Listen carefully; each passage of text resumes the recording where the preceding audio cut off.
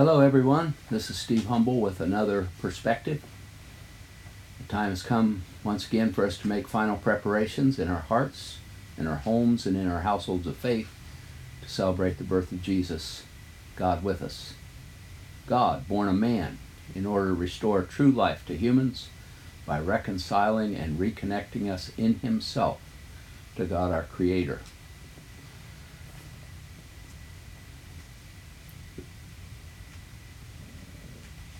It's hard to believe that it's time for the fourth Sunday of Advent in this year of 2022. But it is, and my meditation for this week is titled God's Sign, Immanuel Has Come. I'll be reading from the New King James Version unless otherwise noted. The first reading is from Isaiah 7, verses 10 to 16. Moreover, the Lord spoke again to Ahaz, saying, Ask a sign for yourself from the Lord, your God. Ask it either in the depth or in the height above. But Ahaz said, I will not ask, nor will I test the Lord. Then Isaiah said, Hear now, O house of David, is it a small thing for you to weary men, but will you weary my God also? Therefore, the Lord Himself will give you a sign. Behold, the virgin shall conceive and bear a son, and shall call his name Immanuel. Curds and honey he shall eat, that he may know to refuse the evil and choose the good. For before the child shall know to refuse the evil and choose the good, the land that you dread will be forsaken by both her kings. Since this is an Advent reading, our attention is focused on the sign that Yahweh said He would give. The sign that a virgin would conceive and give birth and call her son Immanuel, which means God with us.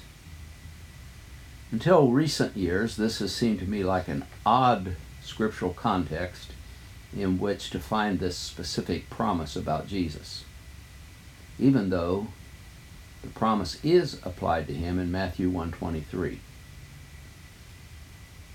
Although in the larger context of the story told in the scriptures, the sign did make sense to me, I couldn't understand why it was given in this particular story about Ahaz. More recently, I've begun to see more that Ahaz's place in the bigger story was indeed a meaningful place for God to add this detail of His plan to save His people in creation. Let's look at Ahaz's story. King Ahaz's father, Jotham, a descendant of David, was one of the better kings in Judah, the southern kingdom, though he did fail to eliminate pagan worship among the people. Ahaz, however, was one of the most wicked kings. He was given over to idolatry. He represented the worst of the history of Israel's failure to keep God's covenant, and the worst of David's descendants' failure to serve as faithful representatives of God's kingship. 17 years into Ahaz's reign, the kings of Syria and Israel, the northern kingdom of Jews, invaded Judah and besieged Jerusalem. During that invasion, in spite of Ahaz's wickedness, God graciously sent Isaiah to the king with a word not to fear, because these kings would not prevail, and that within a few decades both kingdoms would fall. However, God's word concerning the kings ended with a strong warning to Ahaz. If you will not believe, surely you shall not be established. Isaiah 7:7-9 is where the word of the Lord, you can read the whole thing for yourself. Since Ahaz was not prone to trust in Yahweh, the Lord had Isaiah command Ahaz to ask for a sign, no matter how difficult it might be. Ahaz flat out refused God's command, not because he was humble, not because he was obedient to the scriptures which say don't put Yahweh to the test, but because in his unbelief and arrogance, Ahaz totally rejected Yahweh Himself and the word from Yahweh's prophet. In fact, soon after this encounter with the prophet, Ahaz foolishly turned for help to the king of Assyria. Ahaz took silver and gold from the temple of Yahweh to use as an inducement to persuade the Assyrian king to help. Moreover, Ahaz worshipped with the Assyrian king at his pagan altar, and Ahaz then had a replica of that altar built and set up in Jerusalem for use in worshiping Assyria's god. Yahweh, however, was not just dealing with Ahaz in this instance. As I was meditating on this passage this week, I noticed that the warning about the attack coming on Jerusalem was addressed to the house of David, Isaiah 7:2. And again, God's word of rebuke after Ahaz refused to ask for a sign was also addressed to the house of David, Isaiah 7:13.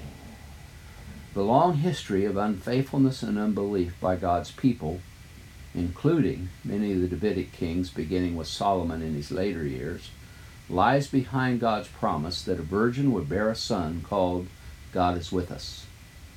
Indeed, the problem goes all the way back to Adam and Eve's unfaithfulness, but so does God's gracious promise, because after Adam's fall, God told the serpent that his head would be crushed by a descendant of the woman.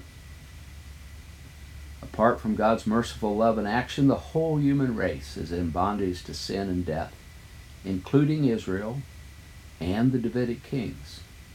Although Israel had been chosen to be the people through whom salvation would come, they not only carried God's calling and promise, but they also carried the human problem, sin, as N.T. Wright has put it. But hallelujah, God is faithful to himself and to his word, no matter how unfaithful we humans are. Thus God announced the wonderful, gracious sign, the promise that he himself would come to redeem his people and to lead us in accomplishing our calling to bring God's blessing to the nations. And so it was. In the fullness of time, as we know, Immanuel, God is with us, was conceived in the womb of a virgin, and a man from the house of David was born in order to rescue the world. The second lectionary reading this week is Psalm 81-7 and 17-19. However, this psalm is a powerful prayer, not only for the Old Covenant people of God, for whom the prayer was originally offered, but it's also a powerful and timely prayer for God's New Covenant people, the church, of which Jesus said, I am the true vine, you are the branches. As I read, I invite you to join me in interceding for God's vine in our day. I'm going to read the whole of the prayer. To the chief musician, set to the lilies, a testimony of Asaph, a psalm. Give ear, O shepherd of Israel, you who lead Joseph like a flock, you who dwell between the cherubim. Shine forth before Ephraim, Benjamin and Manasseh. Stir up your strength and come and save us. Restore us, O God. Cause your face to shine, and we shall be saved. O Lord God of hosts, how long will you be angry against the prayer of your people? You fed them with the bread of tears and have given them tears to drink in great measure. You have made us a strife to our neighbors, and our enemies laugh among themselves.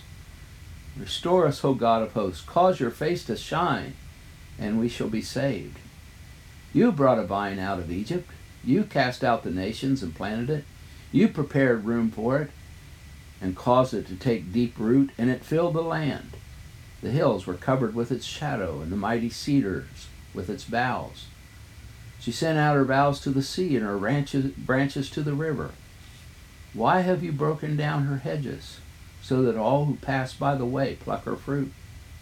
The boar out of the woods uproots it, and the wild beast of the field devours it. Return, we beseech you, O God of hosts. Look down from heaven and see and visit this vine. Let your hand be upon the man of your right hand, upon the Son of Man, whom you've made strong for yourself. Then we will not turn back from you. Revive us, and we will call upon your name. Restore us, O Lord God of hosts. Cause your face to shine, and we shall be saved. This prayer seems to refer to an invasion of the tribes of Ephraim, Benjamin, and Manasseh. In the divided kingdom, Ephraim and Manasseh were in the northern kingdom, and Benjamin was in the southern. Therefore, we can see it as a prayer for the whole nation. Additionally, I note that the prayer is addressed to the shepherd of Israel. Notably, it was Jacob, whom God had renamed Israel, who first identified Yahweh as shepherd, declaring, "God, who has been my shepherd all my life to this day." Genesis 48:15. Later, David also declared, "Yahweh is my shepherd." Psalm 23:1. Isaiah 40 contains a prophetic announcement of the gospel, promising that God will return to rescue his people from exile and to be their shepherd king, who will feed his flock like a shepherd. He will gather the lambs with his arms and carry them in his bosom, and gently lead those who are with young. Isaiah 40, verse 11. All of this and more in the scriptures lies behind Jesus' own declaration that he himself was that promised shepherd king who would not only care for the flock, but who would die for their life and salvation. For he said, "I am the good shepherd. The good shepherd gives his life for the sheep." John 10:11. Not only in Israel of old, but also throughout the history of the church, there have been times when God's people have suffered great affliction. Times when boars and beasts, that is, enemies without and from within, have wreaked havoc. That seems to be increasingly true of the church here in the United States, as this nation has steadily been rejecting the influence of our Christian heritage. Sadly, even many of those who identify themselves as leaders and members of God's church have turned away from the faith which was once for all delivered to the saints, as Jude said in 1:3. What's the answer to this ravaging of the church? What's the answer to these efforts to destroy God's vine? It has already been given. The ending is sure. God's right hand, the Son of Man, the Virgin Son, has already come. He triumphed on the cross, and he now reigns at the Father's right hand. In the Father's timing, Jesus will return in glory, and all enemies will be vanquished. As we watch, wait, and work in the midst of our own generation's enemies, whether we suffer because of external enemies or because of our own weaknesses and failures, we have been given this wonderful prayer. Let your hand be upon the man of your right hand, upon the Son of Man whom you've made strong for yourself. Then we will not turn back from you. Revive us and we will call on your name. Restore us, O Lord God of hosts. Cause your face to shine, and we shall be saved. O God, help us. O God, heal your vine. Romans 1:1-7 is the third reading. Paul, a bondservant of Jesus Christ, called to be an apostle, separated to the gospel of God, which he promised before through his prophets in the Holy Scriptures, concerning his Son Jesus Christ our Lord, who was born of the seed of David according to the flesh, and declared to be the Son of God with power, according to the Spirit of holiness, by the resurrection from the dead. Through him, we have received grace and apostleship for obedience to the faith among all nations for his name, among whom you also are the called of Jesus Christ. To all who are in Rome, beloved of God, called to be saints, grace to you and peace from God our Father and the Lord Jesus Christ. In this short opening to Paul's letter to the Romans, we find one of the greatest summaries of the gospel, that is, the good news promised through the prophets in the Scriptures, the Old Testament, the good news about Jesus. Let's listen again to some of these statements in a little different wording that are made here in Romans 1. The good news is the news about Jesus the Messiah, the Christ, our Lord. Remember, Lord is the word the Jewish people use instead of pronouncing Yahweh's name. The good news is the news about Jesus the Messiah, the Christ, who is our Lord. Secondly, the good news is the news that Jesus, in reference to his humanity, is the promised descendant of David, the Son who will reign forever. Third, the good news is the news that Jesus, having been resurrected from death, is designated Son of God in power. The way the New English translation puts that I really like. There's a hyphen between each of those words. Son of God in power. He is the perfected embodiment of holiness and majesty. And fourthly, the good news is the news that Jesus has sent Holy Spirit-empowered, grace-enabled messengers into all the world to call all people in all nations to believe this news about God's true King, and therefore, having believed, to submit themselves in obedience to him.